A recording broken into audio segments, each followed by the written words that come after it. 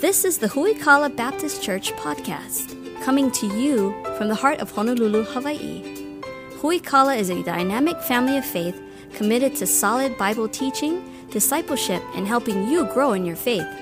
Grab your Bible and prepare to dig deep into the Word with Pastor Anthony King.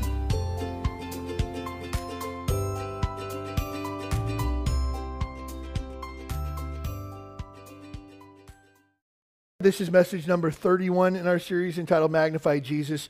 And we're just going through the book of Philippians, verse by verse. By way of review, the book of Philippians was written by the Apostle Paul from prison. The church at Philippi was a church that he had started from scratch on his second missionary journey. And he had a great relationship with them. He had been about 10 years removed from being their pastor. He finds himself in prison, and he writes a letter back to them, just encouraging them to keep up the good work. And so the theme that we've been going through is kind of going to be the same a little bit today. We took a look at 2 weeks ago how unity in the church actually strengthens the church or makes us better, and that if anybody has a problem with anybody else, you need to get it sorted out and solved, and so that we can all be on the same page together. Last week we took a look at humility and how it's important for us to not just take care of ourselves, but take care of one another, and that we should value other people greater than we value ourselves, and make sure that everybody else is getting taken care of as well. We find ourselves today, this passage here, these next few verses, we're going to spend a few weeks here just so that we can unpack all of this, and just so much good stuff here. We're going to get to verse number 5 through 8 today, and we're going to start on that, put it that way. We won't get through all of it today, but it'll be some good stuff. Entitled today's message, Service by Submission. And we'll start in verse number 1 just to give us a context of the passage, but we'll really focus on verses 5 through 8 this morning.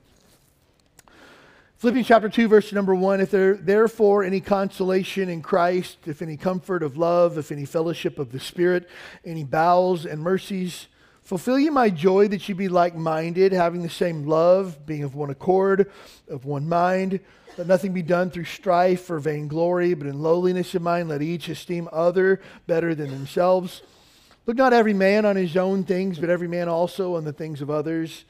Let this mind be in you, which was also in Christ Jesus, who being in the form of God thought it not robbery to be equal with God, but made himself of no reputation, took upon himself the form of a servant, and was made in the likeness of men. And being found in fashion as a man, he humbled himself and became obedient unto death, even the death of the cross. The challenge that we have here in this passage is, again, making sure that we're all in agreement with one another, on the same page doctrinally and missionally, and there's no interpersonal drama in the church. And we go on to say, hey, let's take care of each other, not think that we're better than anybody else, and make sure that we all have a humble spirit, a humble attitude, and walking with Jesus the way that we should. And then we get down to verse number 5, and this is really where Paul tells us how we get it done. It's one thing to know what we're supposed to do. It's another thing to know how we're supposed to get it done. And how do we get it done? Let this mind be in you, which was also in Christ Jesus. For us, when we started Huikala Baptist Church, the mission of Huikala Baptist Church is really simple. We didn't draft a mission statement whenever we started Huikala, because the mission statement for the church was already given. 4 times in the Gospels and once in the book of Acts, Jesus gives what's called the Great Commission. Go, win, baptize, teach. That's the mission of the church.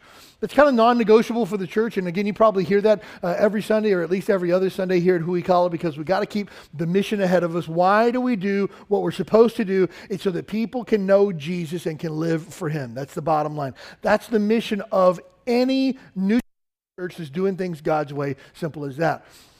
But what we try to articulate with our core values as a church is, how do we accomplish that? How do we go, win, baptize, and teach as the church? What are the things that have to be critically involved for us to be able to fulfill the mission? We call that our core values. If you came in through the front door today, you saw our core values on the front door. Love, pray, give, serve, invest. And so that's is for us, kind of making sure that we're keeping on track and keeping on target, and that we're guided the right direction. Everything is done through a love for God and a love for other people. Everything is done through much prayer and fasting and seeking God's face in all things. We serve one another because Jesus lived a life of service. We give because Jesus gave everything that He had. And then we invest our lives in the cause of Christ and in the kingdom, because that's what we as Christians have been called to do. That's what we call our core values. The core values really isn't like some cute little saying that we came up with or some cute little thing that we got a little round table together and put things up on a board to see what fit. We didn't make a word cloud to figure out like how this all works. You know what we did? We just looked at the life of Jesus. And we said, what are the things that were critical to the life of Jesus that we ourselves can now live out as well? And that's really where we wound up. And so again, when we look at this, when we look at really just being a good Christian is really just living like Jesus did. And so as we get to this passage here, we take a look at how our love for God really flows into a life of service. And Jesus, because of his love for the Father and his love for you and I, was willing to, the Bible says, become obedient even unto the death of the cross, it tells us here. As Paul writes in verse number 5 here, he says, let this mind be in you, which was also in Christ Jesus. It's important to understand that the church is to be the loving, serving, humble body of Christ. It's important to understand when it says, let this mind be in you, it's not talking about you individually. It's not talking about me individually. It's a collective you that he uses here. Let this mind be in you. We can think of it, if you're from the South, as let this mind be in y'all, you all. It's a collective you. It's not just like a you and you. It's a let this mind be in you. This is really important to understand this because the idea is this: all of us have to be on the same page together. All of us have to have the same mind. And this goes back to verse number 2, where it tells us that we're to make sure that we have a unified front, that we're all on the same page together. This flows into verse number 4, where we say we're looking to take care of one another. And let this mind be in us all as the church. It's our job to have the mind of Christ as the body of Christ. Jesus Christ, when he ascended into heaven after 40 days after he resurrected from the dead, he ascended into heaven and his physical body was gone. Therefore, he left the body of Christ in his place. That is the local New Testament church. That is you and I together as the body of Christ. Sometimes we use the term body of Christ to mean just the people that get together on a Sunday morning to sing songs and hear preaching. That's not the body of Christ. The body of Christ is made up of saved, baptized, committed Christians who are all in for the kingdom, pushing the cause of Christ forward. That's the body of Christ. And let this mind be in you all, which was also in Christ Jesus. A few weeks ago, Angela and I had the opportunity to meet a family that was visiting Hawaii from Nebraska. We began to talk to them about things in Nebraska. They were from right outside Omaha, and one of their sons had played football at the University of Nebraska, and we talked about that for a little bit and things like that. And then I asked him what kind of work he did, and he was a headhunter and recruiter for a place that finds people to fill certain positions in a specialized area and stuff like that. We talked about that for a bit. He says, what kind of work do you do? Now, normally this is a conversation killer when you tell somebody you're a pastor, just like over and done with. And I said, well, I'm a pastor. And he goes, that's awesome. And I said, well, I think so. I said, I really enjoy what I do, and I love my work. And he said, tell me about your church. And we began to talk about the church, and I began to brag on you guys and stuff like that and tell him how awesome you were. And he said, you know, he goes, I've never been a pastor before. He said, I've been in church for decades. And he goes, if there's one message that the church needs to get across, and he said, you'd be good to preach this to your congregation. I thought to myself, is some guy really giving me advice on how to be a pastor? He was. And he says, this is really important. He goes, you need to tell the people in your church that they're not there to be entertained. They're in your church to work for the cause of Christ. I said, yeah, we do that. How often? Every Sunday? Every other Sunday for sure? Really? Are you sure? I'm totally sure. He goes, well, the problem with churches today is they think it's just this big entertainment show. They're supposed to come and sit and be entertained. And if they don't like the entertainment, they find somewhere and entertain better. But that's not the church. Church is called to serve. You need to tell your people that. No, we do. How often? Every week, you know, we talk about that. He was just like, well, they don't talk about that in our church. Well, maybe you should find a different church and stop lecturing me on how to pastor my church. And so we talked for a little bit, but basically the nuts and bolts of the conversation came down to this, is that he said, man, I'm fed up with Christians who just want to be entertained and don't realize that it's their place to serve. And we're here to get stuff done, not here to be comfortable and to be entertained. I thought, man, dude, you are speaking my language. And so I amen him as he preached. And, amen, that's good. Come on, preach it. But it was interesting, the idea that, hey, we need to make sure that we're training Christians, that we're here to serve. Yeah, I know. That's what Jesus did. Let this mind be in you, which was also in Christ Jesus. He didn't come to be taken care of. He didn't come to be to have his needs met. He didn't come to have people serve him. He came to serve and to give his life, the Bible says, a ransom for many. So we need to make sure that we all have that mind. What's that mind? Let this mind be in you, which is also in Christ Jesus. First of all, he was submitted to the will of the Father. He was submitted to the Father's will. This is really important. When we talk about God's will, it's important that we understand what we're talking about. Sometimes people say, well, I'm trying to find God's will for my life, or one of these days when I find God's will, or things like that. And sometimes, it's funny, sometimes even like teenagers or young adults or people who are going through life transition, stuff like that, they'll say things like this, like, I'm trying to discover God's will, as if God's will is this elusive thing that doesn't need to be found, and we're trying to kind of on a quest to find it. When we talk about God's will, it's important to define terms. Think about it this way. When I die, I have a last will and testament. What does that mean? That means these are my final wishes. This is my plan that I want carried out and executed upon my death, because this is my last will and testament. When we think of God's will is God's plan on how he wants things carried out, not after his death, but after his death, burial, and resurrection. Here's his plan that he wants carried out for your life. So really, God's will could be used synonymously with God's plan. And God's plan is not some weird mystical thing that we need to discover. It's not some strange thing that needs to be unlocked. It's not something that we might find one day or might not find one day. God's will is simply living in accordance with God's plan, and Jesus was submitted to the will of the Father. God, you have a plan. I don't. I'm willing to trust your plan. It's simply what it means. So God's will is less of a destination and more of a journey that we're on. It's less of one day I'll find God's will, and it's more of today I am in God's will. That's the idea behind God's will. And here's the beautiful part about being in God's will. People used to ask me, where do you see yourself in 20 years? It's like, dude, I don't know where I see myself in 20 minutes. Like, can we back up the timeline a little bit? Where do you see yourself in 5 years? I'm not sure where I'm going to be this weekend, but I can't fathom where I would be in 5 years. And sometimes people ask the question like, where do you see yourself in God's will?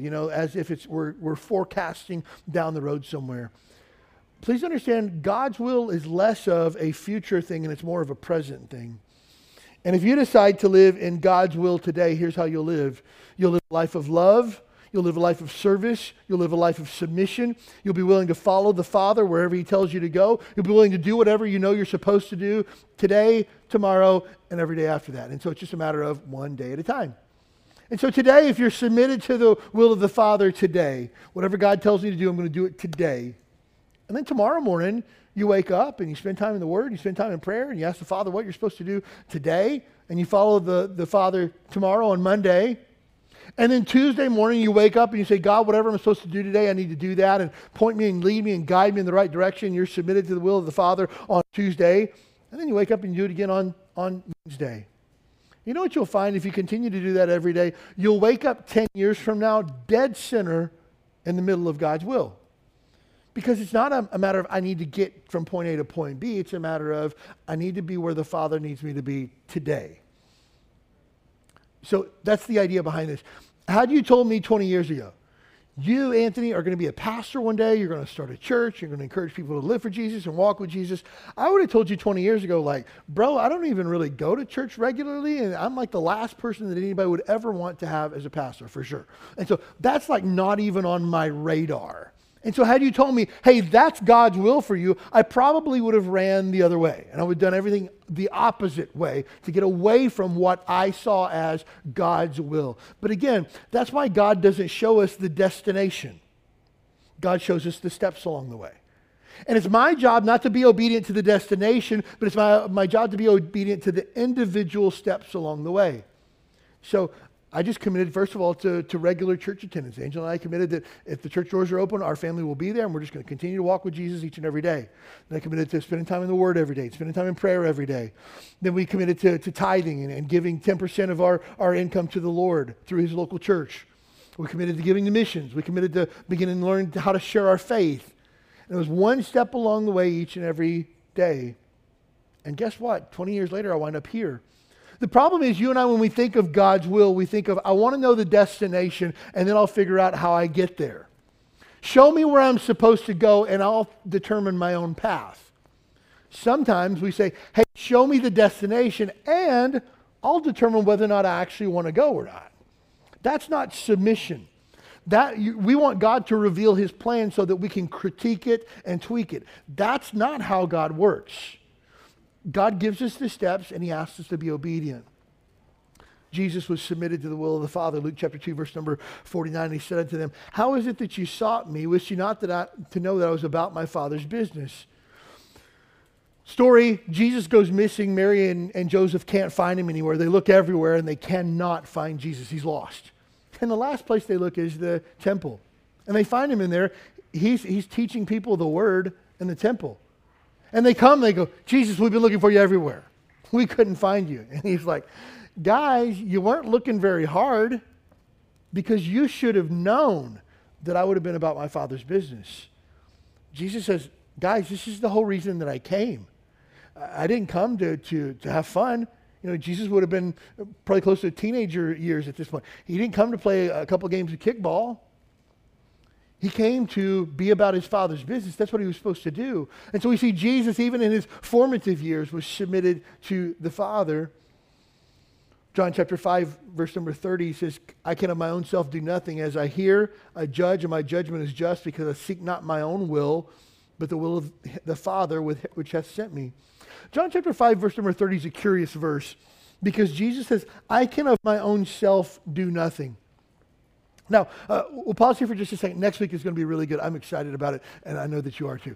Next week, we're going to unpack the deity of Christ as found in Philippians chapter 2 and other passages of Scripture. Next week is going to be more of a study of Christology as opposed to just a exegesis of the passage itself. But here's a word, and if you want to study ahead, if you want to be a Bible nerd for a week, here's your word for the week, all right? Kenosis. Kenosis. Kenosis. That's all I'm going to give you. Now, if you want to go down the rabbit hole of kenotic theology and stuff like that on YouTube and stuff like that, you're welcome to do that. Just don't make any theological decisions based on things you found on the internet, though. Let me just tell you that, okay? But if you want to study ahead, next week we're going to take a look at the deity of Christ and what it means that Christ emptied himself. But this verse, John 5:30, sometimes gets misunderstood because Jesus says, I of myself can do nothing, but I have to do the will of the Father. It's almost as if Jesus is powerless. But Jesus is not saying here, I'm powerless, because we know that Jesus, because he is God, has all power. We know that Jesus is what we refer to as omnipotent, which is an attribute of God. He's all powerful. And so Jesus says, I can do nothing of myself. He's more saying, I won't do anything of myself. It's not a matter of can or can't, it's a matter of will or won't. Jesus says, I won't do anything except what the Father tells me to do. I won't do anything except what the Father wills me to do, because I'm not going to do my own thing. And so we see Jesus living a life submitted to the Father. John chapter 12, verse number 49, Jesus said, for I have not spoken of myself, but the Father which sent me. He gave me a commandment, what I should say and what I should speak. And so we see Jesus living a life of total submission to the Father. Now this is unique, unlike any other instance throughout all of human history, because we have God who became a man, Jesus Christ. And Jesus Christ, while he was here, was fully God and was fully man. And he says, although I created everything, although I sustain everything, although I am God in the flesh, I choose to submit myself to the plan of the Father. And so we see anybody if they should be proud. If we see anybody who should be boasting. If we should see anyone who should be talking about having their own way, what he says is, I'm not trying to do my own thing here. I'm only going to do what the Father tells me to do. I'm not even going to say, again, John chapter 12, verse number 49. For I've not spoken of myself, but the Father which has sent me, he gave me a commandment, what I should say and what I should speak. Jesus says this, I don't even want to say anything that isn't what the Father told me to say. That is submission. Now, about that compared to you and I. We want to have our own way. We want to do our own thing. We want to say what we want, do what we want, go where we want. We don't want to submit to anybody or anything. In our society, submission basically means weakness. You're not willing to do what you want to do, or you don't have the guts or courage to do what you want to do. You're submitting yourself to someone or something else. But you and I are nobodies. You and I have nothing. You and I are powerless in and of ourselves, but we choose to submit ourselves to the Father if we do things the right way. So Jesus gives us a pattern for submission. Now for you and I, this requires a continual attitude adjustment. That's why verse number 5 says, let this mind be in you, which was also in Christ Jesus. You and I don't think this way automatically. We don't automatically think to ourselves, hey, I want to submit myself to the Father. But everything we think, everything we do, everything we plan, everything we say should be asked the question first, would the Father have me do this? Is this the way that the Father would have me behave? So what that Father would have me to say, this opportunity that I have at work, is that something that the Father would have me do? But oftentimes we don't run it through that matrix. We run it through our own matrix of, is this good for me? Is this what I want? Will this advance me? Will this advance my standing? Will this give me a better reputation? Will this bring me more money? But we seldom stop to ask, is this what the Father would have me do? That's the life of submission, but it requires an attitude adjustment on our part. That's why, again, let this mind be in you, which was also in Christ Jesus. That's why Romans chapter 12, verses 1 and 2 are so critical for you and I. And those are two verses that you should automatically put in your memory bank. You need to memorize Romans 12, 1 and 2. I beseech you, therefore, brethren, by the mercies of God, that you present your bodies a living sacrifice unto God, holy and acceptable, which is your reasonable service. Good start there. Take your body. When it talks about your body, it's talking about your entire being, your heart, your soul, your mind, your body, everything, and give it to God. And present your body as a living sacrifice, holy and acceptable, which is your reasonable service. But verse 2 goes on, and it's glorious. Listen to this. And be not conformed to this world. That word conformed means to be pressed into the mold of. Don't go into the cookie cutter shape that the world wants to stick you in. Don't be like everybody else. Don't follow the rest of the world to destruction and foolishness. Be not conformed to this world. Here's what he says. But be you transformed by the renewing of your mind. Change your life by changing the way that you think. Now again, this is not the power of positive thinking. This is not whatever I think I can achieve. This is not talking about that. It's talking about changing the way that I think, which changes my heart, which changes my life, is what it's talking about. And that's what Paul's talking about when he says, let this mind be in you, which is also in Christ Jesus. You don't have that mind automatically. You don't automatically think through decisions and think, how will this affect my walk with God? How will this affect my testimony as a Christian? How will this affect those that are in my sphere of influence? How will this proclaim the glory of God in my life? How will this advance the kingdom of God? We generally, automatically, by nature, don't run through those types of questions. We ask, do I want this? Is this good for me? How will this prosper me? That's what we ask first. But Christians can't be like that.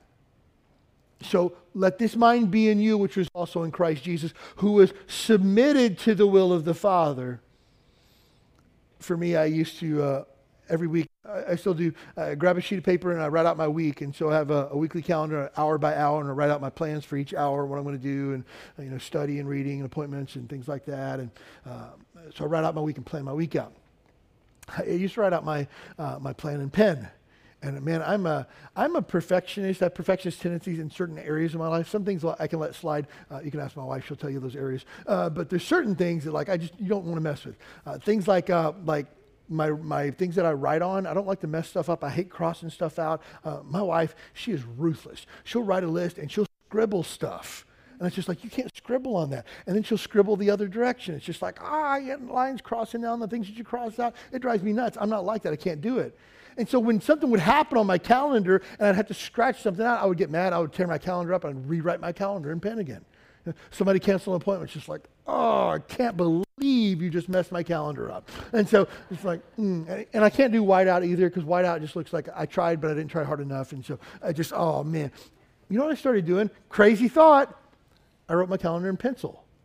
And now when somebody cancels, I can just erase it. Now when an appointment runs over, I just erase it, move the line down, and cross it over again. It's glorious.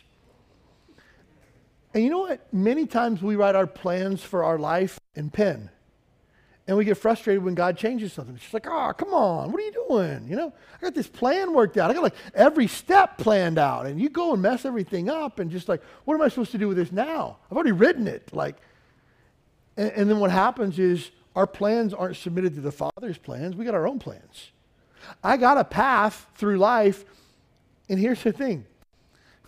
And we want to be spiritual about our path that we have. So we say, hey, God, I've got life figured out. I know where I'm supposed to go. I know all the steps along the way to do it. And I just need you to bless every step. Could you do that? That would be great. Amen. And we say, I'm so submitted to the Father, I've asked him to bless every step of my plan. No. You've like baked your own cake and you want God to put the icing on top of it. And then when God doesn't want to put the icing on the top and he smashes your cake, you get mad at him about it, right?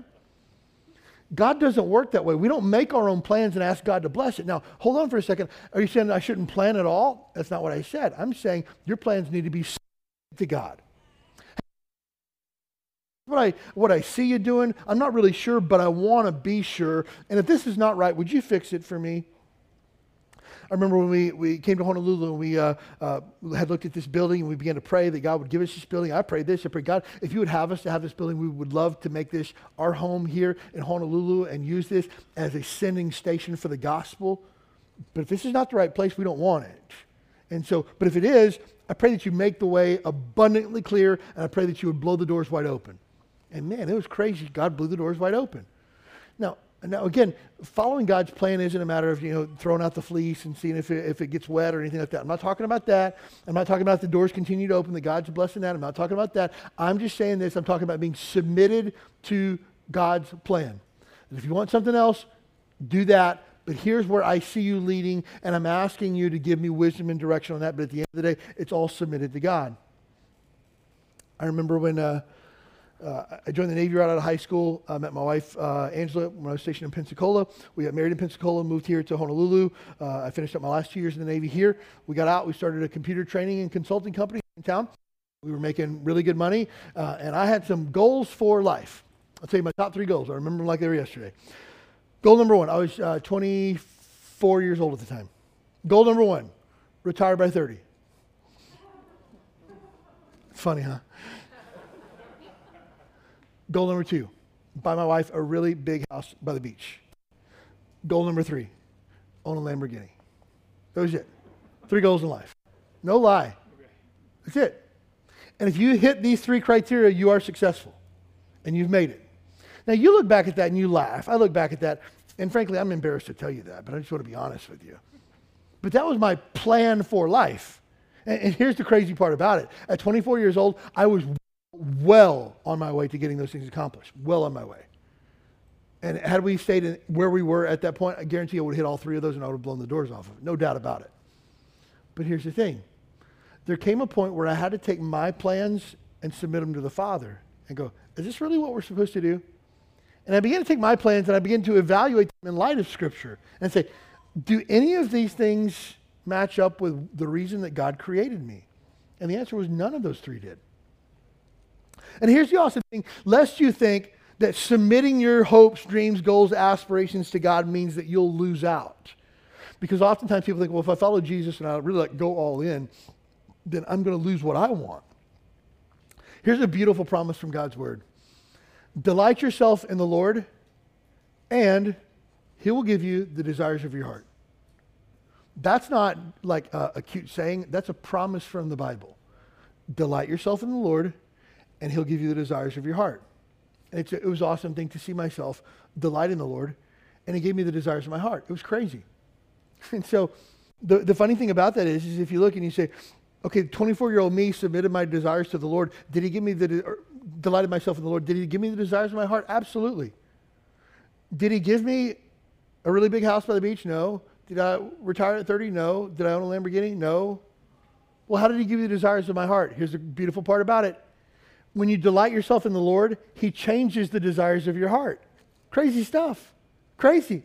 You know the funny thing is? Like, I would be bored if I was retired, Like, I need to do something. I would have missed out on being able to be a part of a mighty move of God that is called Huikala Baptist Church had I retired at 30 and just decided to go play golf somewhere. That wouldn't be life. I would have missed out on the things that my heart really craved. Had I bought a big, huge house by the beach somewhere, I would have trusted in my own riches and what I had. I wouldn't have trusted in the Lord for anything from then on out. Had I delighted myself in material things that this world had to offer, I would have had a car that I had to pay a ridiculous amount of insurance on and it would break down and have mechanical problems and other issues. And at the end of the day, a car is just a car. And nice cars just have 4 wheels and a steering wheel. That's it. And I would have missed out on really good things. So I delighted myself in the Lord. And you know what he gave me? He gave me a marriage that's brought forth really good spiritual fruit. He's given me children that love me and love Jesus. He's given me a church family like nothing I've ever experienced a day in my life. I've been in church my whole life. I've never in my life been a part of a church like this ever before. And I got to be a part of this. God's allowed me to have influence in people's lives. God's allowed me to lead other people to Christ and take people from the depths of hell and give them a home in heaven. He's allowed me to be a part of that process. That's huge. God's allowed me to invest in the lives of men and couples in their marriages. God's allowed me to disciple people and help people become committed followers of Christ. I would have missed out on every single bit of that had I continued to go with my own plan. So glad that I submitted that to God, and he gave me the desire of my heart. And let me just tell you this too. The desire of your heart is not whatever material thing you think in your mind right now. Please understand that.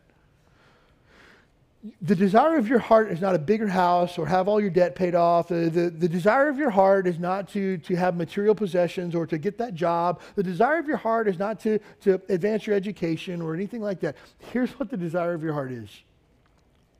You desire love. You desire joy. You desire peace. You desire a spirit of long suffering. You desire, does anybody see where this is going? It's the fruit of the Holy Spirit.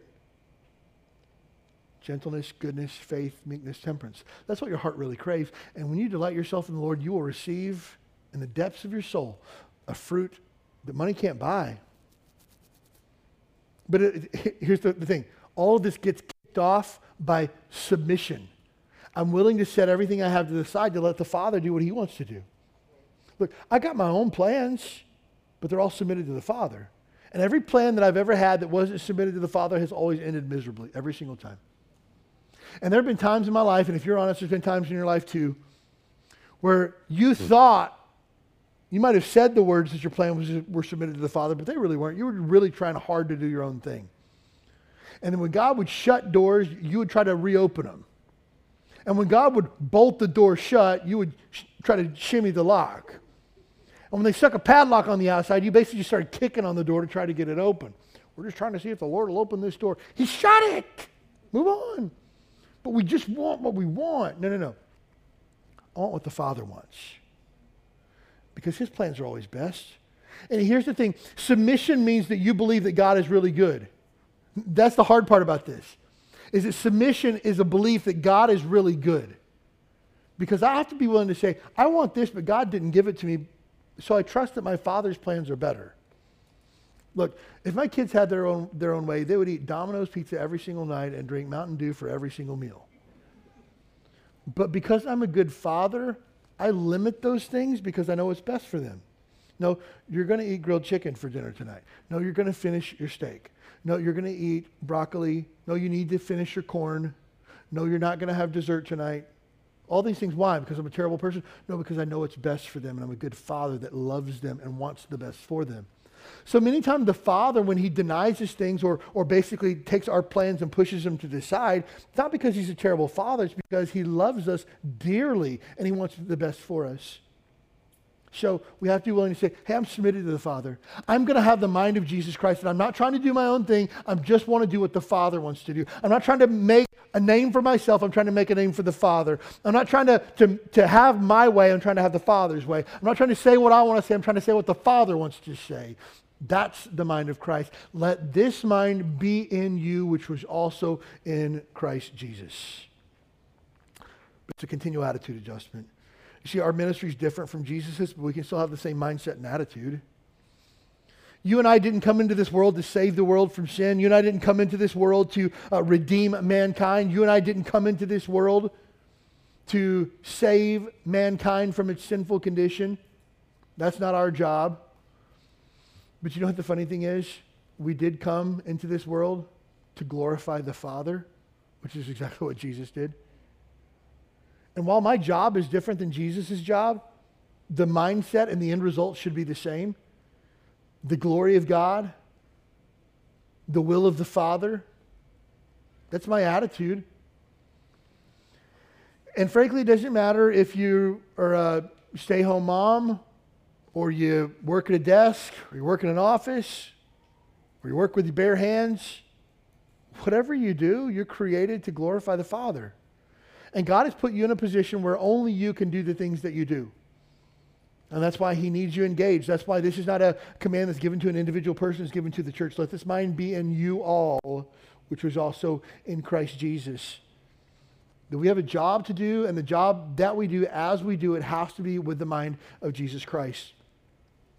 Now, this requires that we live in humility. We have to live in humility. We took a look at pride last week and how destructive it is. We're not going to belabor this, but we can't talk about service without talking about humility. Again, to humble myself under the Lord means to trust his leading, to trust his judgment, to trust his plan, to trust his will. And that requires us to live in humility. Humility is just a real recognition of who we are. And ignorance is a fertile breeding ground for pride. The less we know, the more proud we are. When I talk with some people about the gospel, sometimes I'll say, hey, has there been a time in life where you've accepted Christ as Savior? And they say, well, can't really think of any time. And I said, well, let me ask you the question this way. If you died today, are you 100% sure you go to heaven? And if people aren't saved or born again, the majority of the time people will say, I'm not 100%, but I'm pretty sure I'm going to heaven. And I say, based on what? And again, 9 times out of 10, people are going to heaven based on the fact that, anybody want to guess? I am a good person, right? I'm a good person. Oh, okay. And if you've never had the opportunity to watch Ray Comfort's videos on YouTube, The Way of the Master, he basically uses the 10 Commandments and the law as a way to prove that you're not really that good of a person. If you've never seen him before, you can watch a couple of clips of him. He's a master at this technique. He basically does man on the street interviews where he goes up to people and asks them a question, puts a microphone in their face. Do you think that you're a good person? People say, yeah, I'm a good person. And he says, good. And he begins to lead them through the 10 Commandments. Has there been a time in your life you've ever told a lie? And I say, well, yeah, I've lied before. What does that make you? A liar. Has there ever been a time in your life where you have, been disobedient to your parents? Yeah, you're disobedient to your parents. Has there been a time in your life where you've used God's name as a curse word? Yeah, you're a blasphemer. Has there ever been a time where you've looked at another person in lust? Jesus calls that adultery. Yeah, you're an adulterer. And man, he goes through the list. And before you know it, you're a lying, thieving, blasphemous, disobedient to parents, murderer, adulterer. And you realize, whoa. He says, do you still think that you're a good person? And they go, oh, when you put it that way, probably not. Oh, okay. So again, ignorance allows us to think, I'm a good person. Ignorance allows me to think, I'm a pretty smart guy. Ignorance allows me to think, I've got life pretty much figured out. I got my own thing going on, and God can bless that. I think I'll be okay. And the more ignorant that we are, the more proud we will be. That's why I encourage you to be in God's Word every single day of the world, because the Bible points out to me every single day how short I come of God's expectations, how much I need God's grace every single day. And so be in God's Word, because it will point out to the fact that you don't have it all together. 2 different accounts that we find in the Gospels of this story. One in Matthew chapter 20, James and John's mom is walking with Jesus. In the other instance, we see James and John talking with Jesus. But Matthew 20, then came the mother of Zebedee's children with her sons, worshiping him and desiring a certain thing of him. And he said unto her, what wilt thou? Now, Jesus is walking along this road, and James and John's mom come up to Jesus and talks to Jesus, says, hey, Jesus, I need a favor from you. He says, what do you need? Now, I don't know about you. I don't know if James and John were like, Mom, stop it. Don't talk to Jesus about this. And she's like, no, I want to talk to Jesus, but this is really important. And it's like, come on, Mom. Or whether they were like, well, Mom, we really want to talk to Jesus, but we're kind of scared. And she's like, oh, I'll go talk to Jesus. I don't have a problem with that. And she went and took the bull by the horns and talked to Jesus. I don't know how it went. But imagine it was an awkward conversation. It definitely was based on the information that we have. But before we get into the specifics of the story, I want you to get this. Jesus Christ, who is God in the flesh. God became a man and dwelt among us. John chapter 1, verse number 14 says, God was walking down a road. And this woman came to God and she said, I need something from you. And what was his response? What do you need? That's the God that we serve. Please understand that our God is a loving, kind, gracious, merciful God who delights in meeting your needs. Can you imagine if I was God and I was walking down the road and somebody says, oh, excuse me, can I get something from you? And be like, can you get something from me? How about I get something from you? Do you know who I am? Like, I need your worship. I need your obedience. But he said, hey, what can I do? How can I help? That's the Spirit of Christ. And so, again, the idea of humility is just who Jesus is. Let this mind be in you, which was also in Christ Jesus. Hey, I need something from you. Hey, how can I help? And here's what he said, what she said. Matthew chapter 20, verse number 20. She saith unto him, grant these my two sons, that they may sit one on thy right hand and the other on the left in the kingdom. So when your kingdom comes, I want James on one side, John on the other side, you in the middle, Jesus. Now, can you imagine the ask of that? Like, hey, I know you're king and all, but when you're king, could my boys sit on both sides of your throne?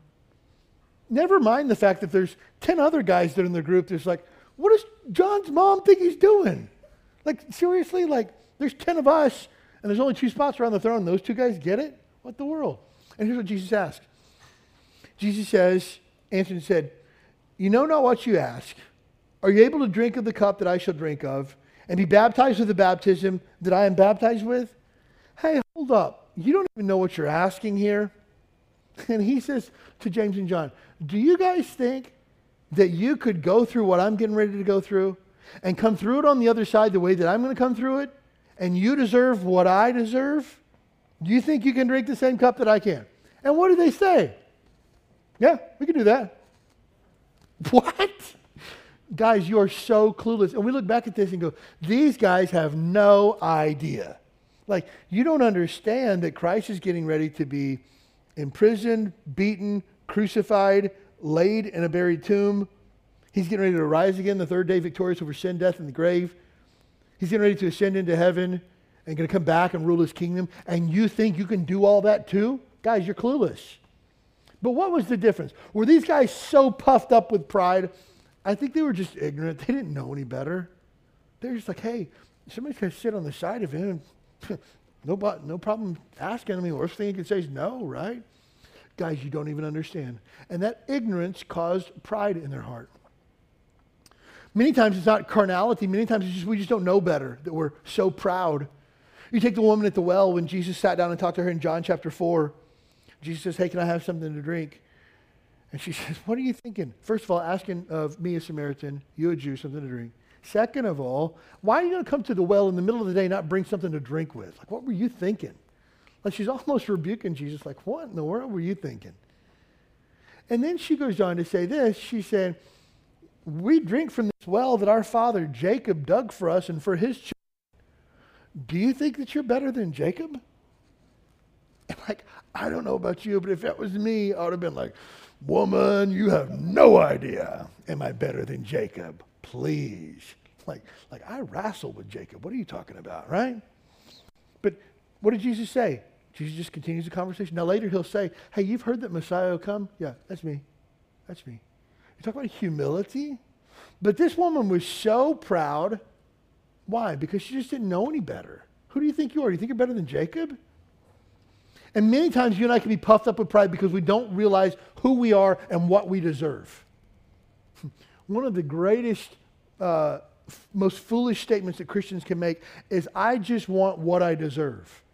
No, you don't, because if you were well-versed in the Bible, you would realize the only thing that you deserve is God's wrath and judgment. You don't want what you deserve. You want God's grace in your life. But we need to be careful. That's why we need to be in the Word every day. We need to allow the Word to search us and change us, because ignorance creates pride.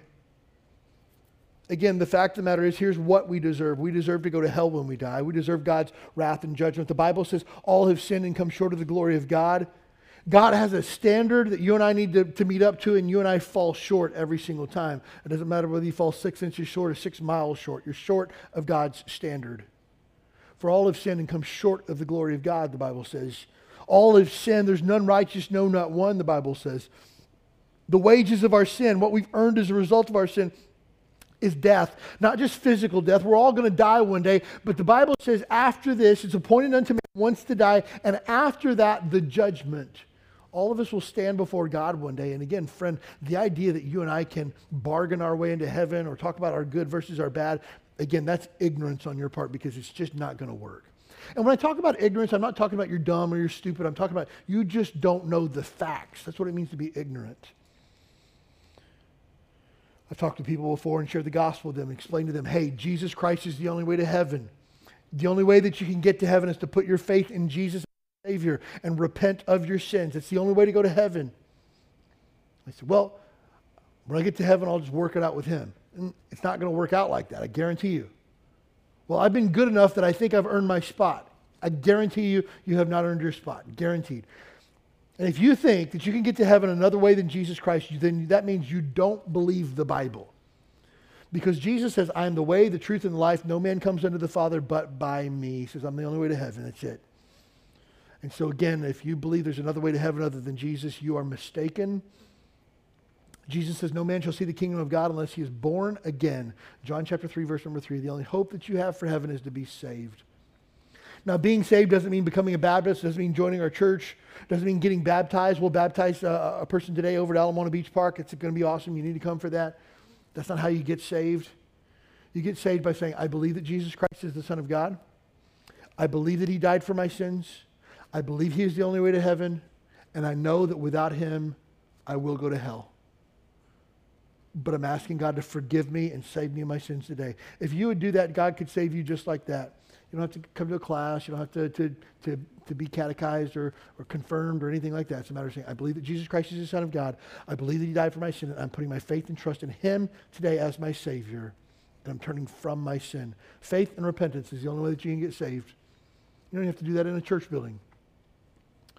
But otherwise, you're on your own. And if you think that you can get to heaven another way, you've been mistaken. Because Jesus is the only way. That's why humility comes by wisdom. The more that I read of God's Word, the more that I understand the Bible, the more humble I will become. The more that I recognize God's grace, the more I recognize I need God's grace. You take a look at two men in the Bible that were legitimately world superpowers at that time. King David, King Solomon. King Solomon would be the wisest and richest man to ever live on the face of the planet ever in all of human history. And if you read through the book of Proverbs, you realize he had great dependence upon God. You read the book of Ecclesiastes, you realize he tried to go the materialistic, worldly route, and it was incredibly empty. And both of those men realized the only hope that I have is in God. And they were willing to humble themselves and put themselves at the mercy of God and be submitted to His plan. Talk about humility. The incarnation of Jesus Christ is the greatest act of humility ever known to man. The fact that God would become a man. John chapter 1, verse number 1. In the beginning was the Word, and the Word became, in the beginning was the Word, and the Word was with God, and the Word was God. John chapter 1, verse number 14. The Word became flesh and dwelt among us. And we beheld His glory as the only begotten Son of God, full of grace and truth. Oh, man. You talk about humility. I don't know how it happened. I don't know how it worked out in heaven, but I like to try to think things through in my mind. Again, we don't find any of this in the Bible. It's just kind of thoughts in my head. The Bible says that in the beginning was God. Jesus always has been. And before Jesus came to Bethlehem's manger, He was sitting up in the throne room of the Father receiving worship of the angels. He was there receiving worship of all of those in heaven, there with His Father, beholding the glory of God, involved in receiving the glory of God in heaven, in a perfect place that was without sin. And the Bible says, and the fullness of time was come, that Christ was born of a woman. And when the time came, I don't know how it looked, if God the Father looked at God the Son and said, Son, it's time. He says, all right. But at some point, Jesus Christ left heaven to become a baby in a manger, to walk the road that was set before him. Not his own path, but the path that God had set for him. And he humbled himself. He came to a group of people who did not receive him as king, but rejected him as a blasphemer. Again, John chapter 1, he came into his own, and his own received him not. He didn't come to a huge parade that was given for a king. He came to be raised by a couple of broke teenagers in a manger stall. That's how he was born. He didn't grow up with all the nice, comfortable things. He grew up in a home of a carpenter. Probably did manual labor as a teenager in his young adult years. He was willing to do his Father's will and to announce the kingdom of God was coming, draw people to himself, and he was rejected. He was mocked. People blasphemed him and called him a blasphemer. They made up lies about him. They tried to kill him in the streets whenever he would go out in public. They set up a plan to capture him and beat him, torture him, put him to death, be crucified. And here's the crazy thing. He knew it was all coming, every bit of it. When he chose his apostles, he knew that there would be one that would betray him. He knew it. He knew that by becoming man, he knew what the end looked like because he was God. He knew that crucifixion was coming. He knew the pain of the crucifixion. He knew that his Father would forsake him in his greatest hour of need. He knew it. And here's what he said. You're worth it. You're worth it. You're worth it. And I'm willing to walk this path because it's the path of my Father. And here's the crazy thought about it. If you read Isaiah chapter 53, it talks about the physical pain that Jesus Christ went through and the beatings that he went through. And Isaiah has this curious phrase in there, but it pleased the Father to bruise him. And you look at that and you say, that's sick. What father could get enjoyment from the mistreatment and abuse of his own child? And it goes on to say that the suffering of one would lead to the redemption of many. Oh, God's got a bigger plan in place. And you know what Jesus says? I'll go. I'm fully in, fully submitted. I don't want to do what I want to do. I want to do what the Father wants me to do. I don't want to say what I want to say. I want to say what the Father wants me to say because I know the end result. And that's as humble comes. So how do we live? We live in submitted service. Again, submission results in service. I want to do what God wants me to do. Good. He's got a job for you to do. Jesus says, I didn't come for people to serve me. I came to serve other people. We live, first of all, in service to the King. Jesus came, submitted to the Father, and here's what he said in John chapter 13, verse number 16. Verily, verily, I say unto you, the servant's not greater than his Lord, neither he that is sent greater than he that sent him. Hey, I'm not greater than my Father. That's why he sent me, because I'm here to do his will. By the same token, you are not greater than your master. And again, just about any time in the New Testament where you find that word servant, it could be used interchangeably with the word bond slave. So again, if we really understand what Jesus is saying here, is that when you and I question God or we rebel against God's plan because we got our own thing going on, you have said that you as the slave know better than your master, and you don't want to do what the master says. You want to do your own thing. A slave rebellion is what it is. But again, when we recognize I've been purchased out of the slave market of sin, the Bible word redeemed means purchased back from something. I've been redeemed and adopted into the family of God to serve the King of Kings and Lord of Lords. Like, that's as good as it gets. What a privilege to serve the King. So we live, first of all, in service to the King. Second, we live in service to others. And again, we need to understand that the Christian life is not about serving us. It's about serving God and serving others. That's it. And the funny thing is, sometimes people begin to say, well, when do I get to do what I want to do? You don't. Well, when do I get what's coming to me? You already did. Well, when do I get to live for me? You don't. And unfortunately, many times people get into Christianity because they want to get their ticket punched to heaven. They want somebody that's going to listen to their prayers and act on their behalf and do things for them. But you've missed the Christian life if that's what you think it's about. It's not about you and what you can get. It's about what you and what you can give. But what do you have to offer? How can you serve? What can you do? What do you bring to the table? How do you advance the kingdom? How do you move the ball up the field? That's our job. It's not what's in it for me. Turn over, if you would, to 1 Corinthians chapter 10, just a few pages back in your Bibles. 1 Corinthians 10, I want you to see this verse. It's a common passage of Scripture, so you might think to yourself, oh yeah, I already know that. But I want you to see the context of it. 1 Corinthians chapter 10, verse number 31.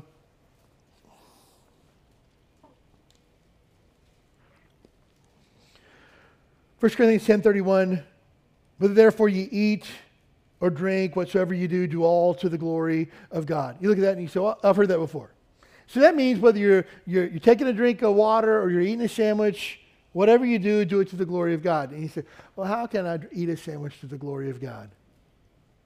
Well, then you need to look at every area of your life. If you eat a sandwich today, do you thank God for that sandwich?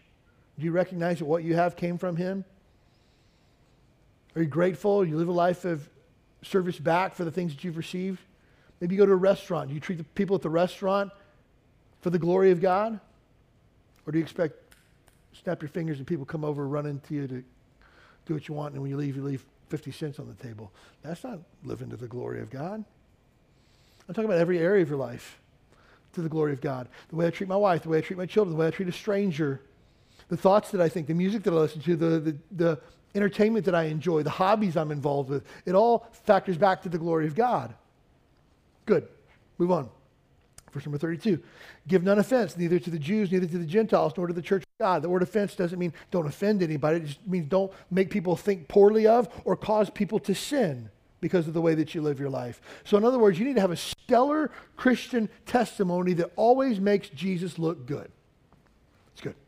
Next. Verse number 33, this is submission, this is humility, even as I please all men in all things, not seeking my own profit, but the profit of many, that they may be, oh snaps, what's that word? Saved. It's almost like that whole Great Commission, go, win, baptize, teach, is directly connected to the way that I live my life every single day. You got it. It's all connected. And so I live a life of humble, submitted service, not so that I get a pat on the back, not so that I put a feather in my cap or I get a button to wear on my shirt, but I live in humble service to the King so that other people can be saved. That's massive. And you might look at that and go, wow, Paul is like super Christian. What a guy. And man, that's the end of the chapter. That's a good chapter. Paul didn't write this letter with chapter and verse breaks. So chapter number 11, verse number 1 is a continuation of that thought. And what does he say? Be ye followers of me as I am also of Christ. In other words, I'm setting the example. You guys need to follow it. So live every day to the glory of God in every single thing that you do. Secondly, don't do anything that makes Jesus look bad. Third of all, you need to make sure that you're living your life a way that serves other people so that they have the opportunity to know Jesus and be saved. And you need to set the example for other people to follow. Man. Well, that's hard. Of course it is. That's why we need to have this mind that was also in Christ Jesus. There you go. So, it's a life of service. And lest you have the wrong mindset, well, this stinks. I didn't sign up for Christianity to serve God and serve other people. Then you haven't even begun to enjoy being a Christian yet. You haven't. One of the best parts of being a Christian is having the opportunity to serve other people, to serve the Lord in a way that honors and glorifies Him. And last Sunday afternoon, we had probably 80 people who showed up here to pull weeds and paint over graffiti in our neighborhood and stuff like that. We had legitimately probably 50 bags of weeds and garbage to haul off of just stuff that we picked up in an hour and a half in our community. Nobody got paid for it. We just did it because we love the Lord and want to make him look good. We want to serve other people. We didn't ask for anything from it. The idea is this. You begin to enjoy Christianity the more you get to serve. If you have a consumer mindset that Jesus exists to make you happy, you'll be really disappointed in life. If you think church is here to entertain you or to scratch your itch, you've missed out on what Christianity is about. Because there was a time in Angela and I's life where we were living for ourselves, and we came to church because we liked the people there that were nice to us. We sometimes liked the music, we sometimes liked the message, and the times we didn't, we griped about it on the way home. That song that got sung today, I didn't really care for that. That was kind of lame. I wish they'd sing more songs that I like, or songs that I know, or songs that I enjoy. That message today, I know it's from the Bible, but it didn't really apply to me. It didn't really do anything for me. Yeah. It was about me. But everything flipped when I began to say, I've been at church for 6 weeks with this guy. I never even met him. I'm going to go over and introduce myself to him. Hey, I feel kind of awkward doing this, but I've seen you for 6 weeks. I don't even know your name. Could you tell me your name? Because now it wasn't about me. It's about somebody else. Before I would have been like, I don't know that guy. I got nothing in common with that guy. I got no reason to talk to that guy. But it flips when it's not about me anymore. It's about other people. Who's the supreme example of this? Jesus, obviously. Hello. And John says in 1 John, if you need a really solid rebuke, read 1 John. It's encouraging because God is love and all that other stuff, but John hits really hard. And he basically says, if you call yourself a Christian, then you should walk the way that your Savior walks. And if any man said that he hated his brother, the love of the Father is not in him. That calls into question whether or not you've truly received the love of God, if you can have hatred towards somebody else. And John breaks it down really hard, but here's what he says.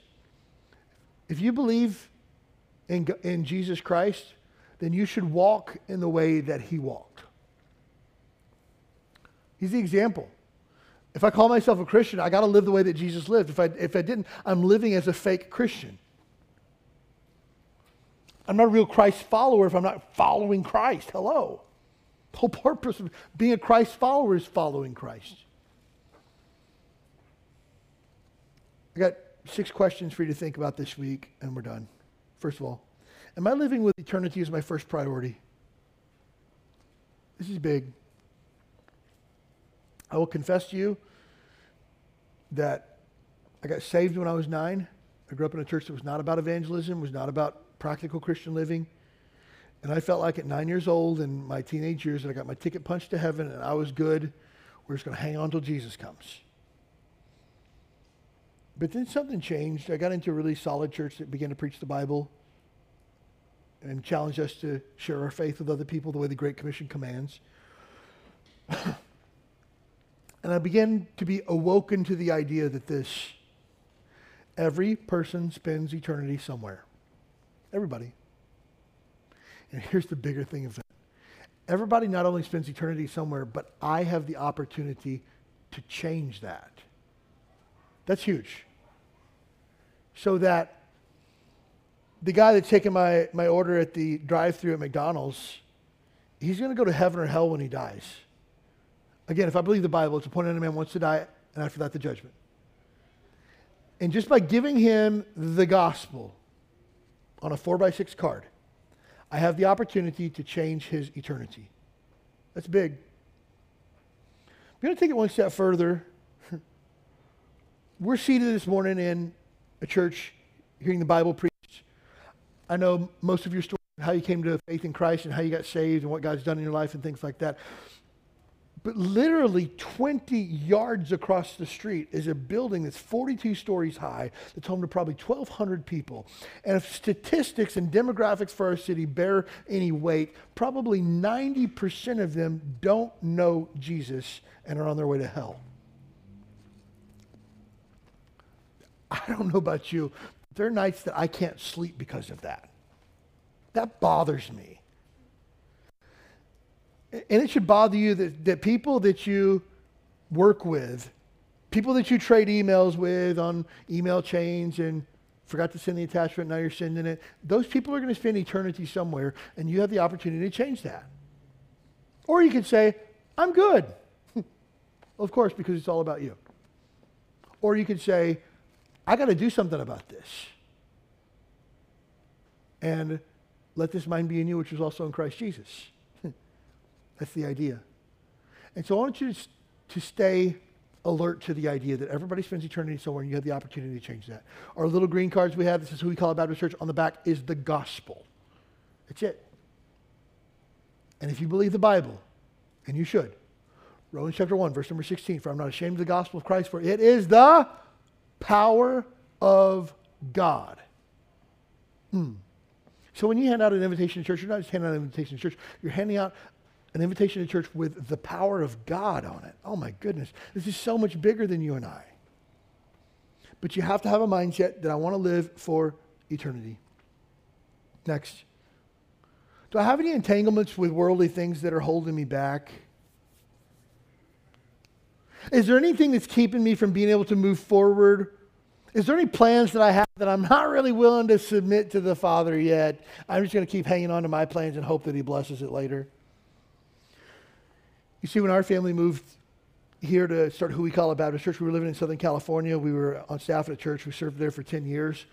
I was making a decent salary by the time that I left, and our kids were in a Christian school, and that was part of my compensation package. I paid for my kids to go to Christian school. Great church. I believe one of the greatest churches in America. We were able to be a part of that. We bought a house, a 3,000 square foot house, big backyard, 3-car garage, end of a cul-de-sac. We put a basketball hoop in the backyard. We bought a dog. We were good. And we said, this is where we're supposed to be. But then the question came, are we really maximizing God's glory right now, or are we just really comfortable? And the answer is we were comfortable. So we didn't just erase a couple of things on our plans that we had. We kind of wadded them up and started with a blank sheet of paper and said, God, where are we supposed to be? And, 9 years later, here we are. But it came from, well, we just got the kids in school. We can't pick up and move. We just bought a dog. We can't just give it away. We just bought a house. What are we supposed to do? Sell it?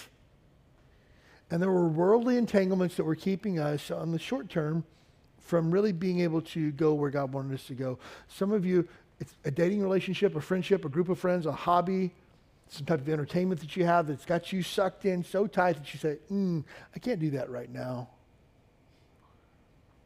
Maybe it's a promise of what you think might be coming later, or a desire for money or wealth or status or whatever that's keeping you back from being where God wants you to be. Man, let it go. Next, is there pride in my heart either through ignorance or carnality? Pride's a difficult thing to root out. We have men's small groups on Saturday mornings at 8 o'clock. We have 4 different groups of guys that rotate one every 4 weeks. If you're not part of a guys group, show up this Saturday at 8 o'clock. We'll get you plugged into a group. We've been talking about pride over the last several weeks, and man, pride is ugly. And pride's weird because it shifts. What might be pride in me might not be pride in another person, or I might not struggle with pride in this area, but I struggle with it in a different area. And so this is even a hard question to self-diagnose. Is there pride in my heart? But I don't want it to be through ignorance. I want to be fully transparent with God. I want God to speak to me through His Word.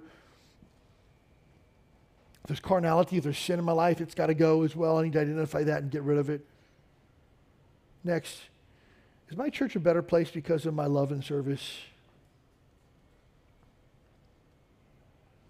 Some of you might only be here at Who We Call It for a brief period of time, either through military or jobs or whatever, if that's the case. Will you leave it a better place than you found it?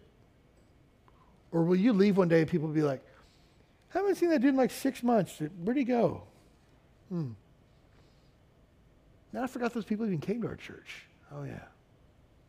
Or can you say, no, my church is different because of the way that I love and serve? Can you imagine Jesus coming to this earth and leaving and there be no impact whatsoever? The dude changed human history forever. He came and lived a brief life that changed everything. So let this mind be in you, which is also in Christ Jesus. Might only be here for a short time, but make a difference. Next, what are the characteristics that I see in my life in the life of Jesus that I see in my own life? If this mind is in Jesus, this should also be in me. What do I see? What does it look like? You say, I'm supposed to compare myself to Jesus? Yes, that's what Christians do. Jesus is our example. Compare and see how far off you are. Well, I'm really far off. Good, fix it. That's the whole purpose of being a Christian is we have an example to follow, and Jesus is our example. Next, what's my ministry? Ministry is not, it's important to understand and define terms. Minister means servant. Ministry means the job of a servant. What's your ministry? And please understand, I love you to death if this is your answer, but you're wrong. Oh, my ministry is cleaning the bathrooms. No. Look, we could hire people to clean the bathrooms. How do you serve Jesus? What do you do to advance the kingdom? What do you bring to the table? What's your job? And you might say, I don't really know what my job is. Good, I can help you. That's what pastors do. We help you find your job and help connect you with that. But here's the thing. If you don't know what your job is, I can guarantee you're not doing your job. Everybody has a ministry. Everybody. The Bible says that the body of Christ is like a body, that just like the body has a hand and fingers, so the body of Christ has unique individuals that God has placed in the body to fulfill the mission of the church. How do you do that? And again, if you say, my ministry is, I watch kids once every 6 weeks in the nursery. So you serve God for 90 minutes every 6 weeks, that's not a ministry. And again, ministry is not confined to what you do in this building. Ministry is what you do when you leave this building. And your ministry looks different than my ministry. And so we can't compare our ministries with each other's, but we can, oh wow, this is really good, compare our ministry to the ministry of Jesus. Let this mind be in you, which was also in Christ Jesus. A lot of good stuff to think about today. Most important thing to think about is this. If you don't know for sure that you're saved, there's never been a time in your life where you've accepted Christ as Savior. Man, let today be that day. Again, this is not joining our church or becoming a Baptist or getting baptized. It's about knowing for sure your sins are forgiven and heaven is your home. If you've never done that, everything that we're talking about today will not make sense. It's the opposite of what culture says. It's totally counterculture and counterintuitive. And this doesn't make sense because the Bible says this, that spiritual things are determined by spiritual people or discerned by spiritual people. You don't want to understand this until you become a Christian. So if you're not saved, you've never been born again, today's your day to do that. But for those of us that are Christians, are we living a life of service? Have we really submitted our plans to God and said, God, I just want what you want. I'm not going to say a word. I'm not going to do a thing. I'm not going to make a move until I know for a fact it's what you want. That's submission, which will lead us to a life of service for the King.